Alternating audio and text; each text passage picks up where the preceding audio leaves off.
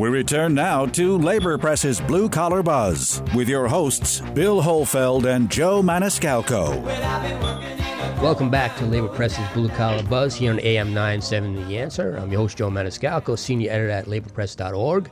With me in the studio is Neil DePel, publisher of laborpress.org, Elias Hussein, head of the Correction Office of Benevolent Association, Kim Medina, executive director of DC 1707, Steve Wishnia, ace Labor Press reporter, and on the line we have Peter Merlingolo from New York State Public Employees Conference. Guys, this is our last segment.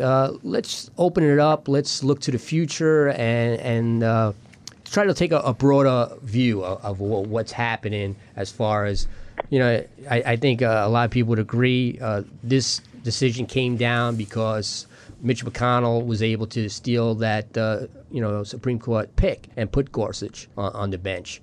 Now we have our new congressperson-to-be saying that we should actually not give Trump the next appointment till after the midterm elections. Let's get political. Let's talk about all of these things. I think there's a saying that says history repeats itself. And I just believe that that's exactly what's happening right now. I think all of the elements and everything that went into creating unions, building strong unions, is exactly what we're looking at right now. I just believe that history is definitely repeating itself. I think that, listen, I'm a registered Democrat, but Democrat, Republican, and none of that stuff means anything to me. It means nothing to me. As far as my union is concerned, I will endorse a Republican just as fast as I will endorse a Democrat or an independent. I will endorse anybody that's going to support the cause of my members and my people. And that's historically what COBA has done. To what you're saying, the political environment that we're in, we have to choose people based on what they bring to the table, not what they say, but their actions. And it's something that the unions have to. I know unions are primarily Democrat. That's fine. But if that's the party that's delivering for us, then hell, let's be primarily Democrat. But let's deal with people who deliver for us. This is not a popular view, but I'm not in this position to be popular, and I don't really care, to make certain people happy or who is unhappy. I'm more concerned when I talk to my members, I want somebody that's going to deliver for my members, and I just don't care what their political persuasion is. I'm sorry. It's not something that most union people say, but it's a reality. Right, and also the it's not blue or red. It's you have to look closer to the Democratic Party. Who's actually inside the Democratic Party? Who's delivering for yes. labor? We just had a city councilman, I think his name is Brennan, who's trying to introduce some legislation where it becomes a tax deduction for union dues become a tax deduction. I support him. Despite what I said, there are city council people who are very supportive. There are assembly people who are very supportive. I don't always agree with the governor, but I appreciate the bill that he passed. I appreciate the position that he took, as far as Janus is concerned.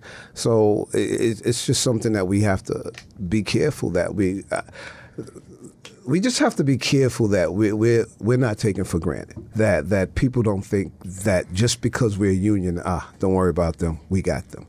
I don't think anybody should be that comfortable at all. I will not allow anyone to be that comfortable, not around me.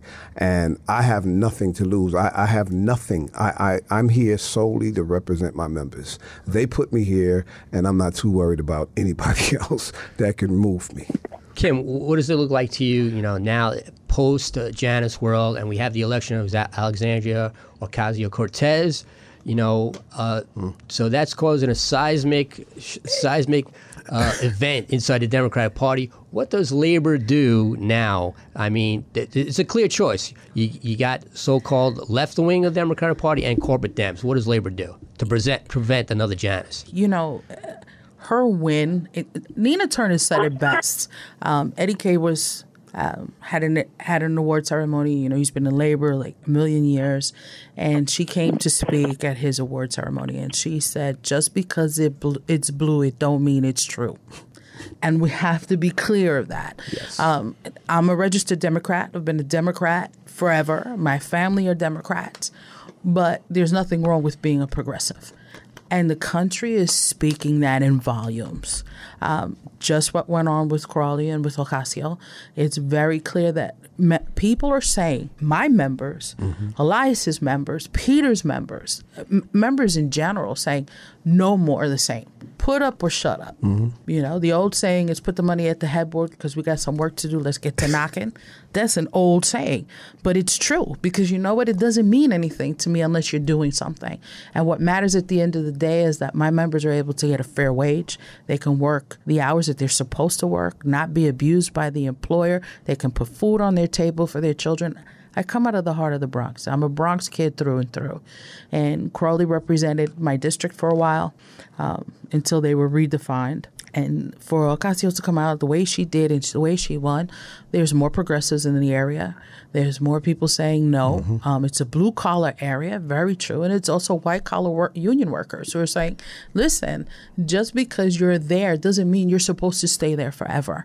What are you doing for us to make sure that our voices are heard? And for her to come in, boom, like it was not expected.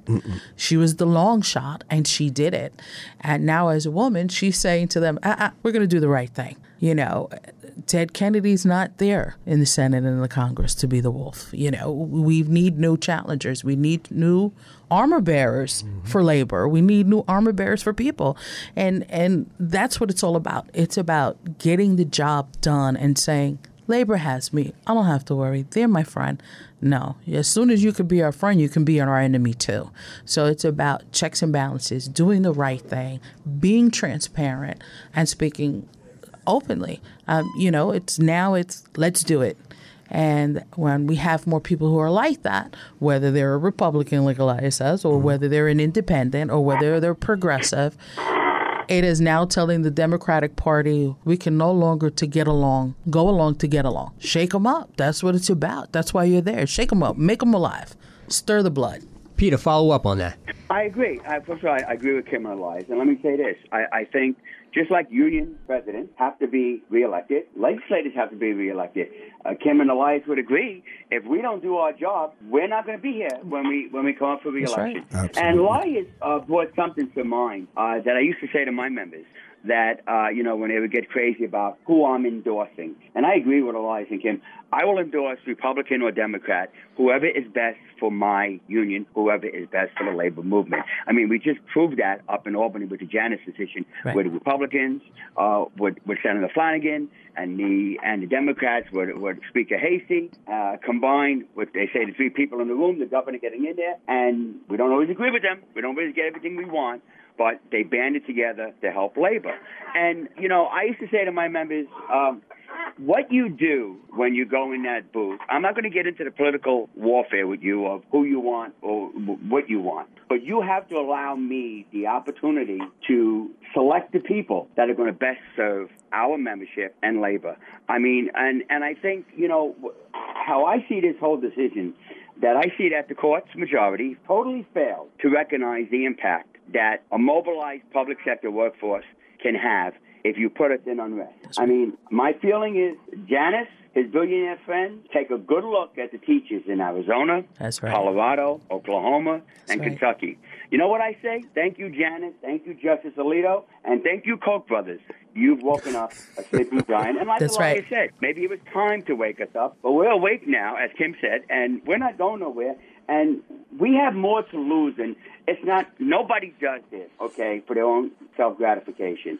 I'm sure the people on this phone, myself included, do it because we care. We really give a damn. And we care about our members, and we care about labor, and we care about New York, the best way I could put it. Folks, we have 2 minutes left. Elias, Kim, I'm going to leave it up to you. Give us final thoughts on Janus, where we go from here. For me, it's very simple. And I've said it, and let me say it, and let me stop. We have to fight. We have to represent our people. And we have to understand what unions mean to people in this country on all levels, on all fronts. And like Pete said, I think Janice gives us the ability to reintroduce ourselves. It shows what the unions can do. We know how to galvanize, we know how to mobilize, and we're ready for this fight. And we're ready to go knocking door by door, getting out there, talking to our members, telling them that the union is alive. It's not a bank you're paying your dues to, that your dues are being used in all the right ways, that we know your struggles and we're going to continue to fight. Be a part of us, be with us, because we can change this country. All right, folks, I think we got to leave it there. I want to thank everybody for tuning in, and to remind everybody, if you like us, follow us on Twitter at LaborPressNY, and go to laborpress.org every day for your daily dose of labor news, and come back here on AM 970 at Sundays at 9 p.m. for more Blue Collar Buzz here on AM 970, The Answer.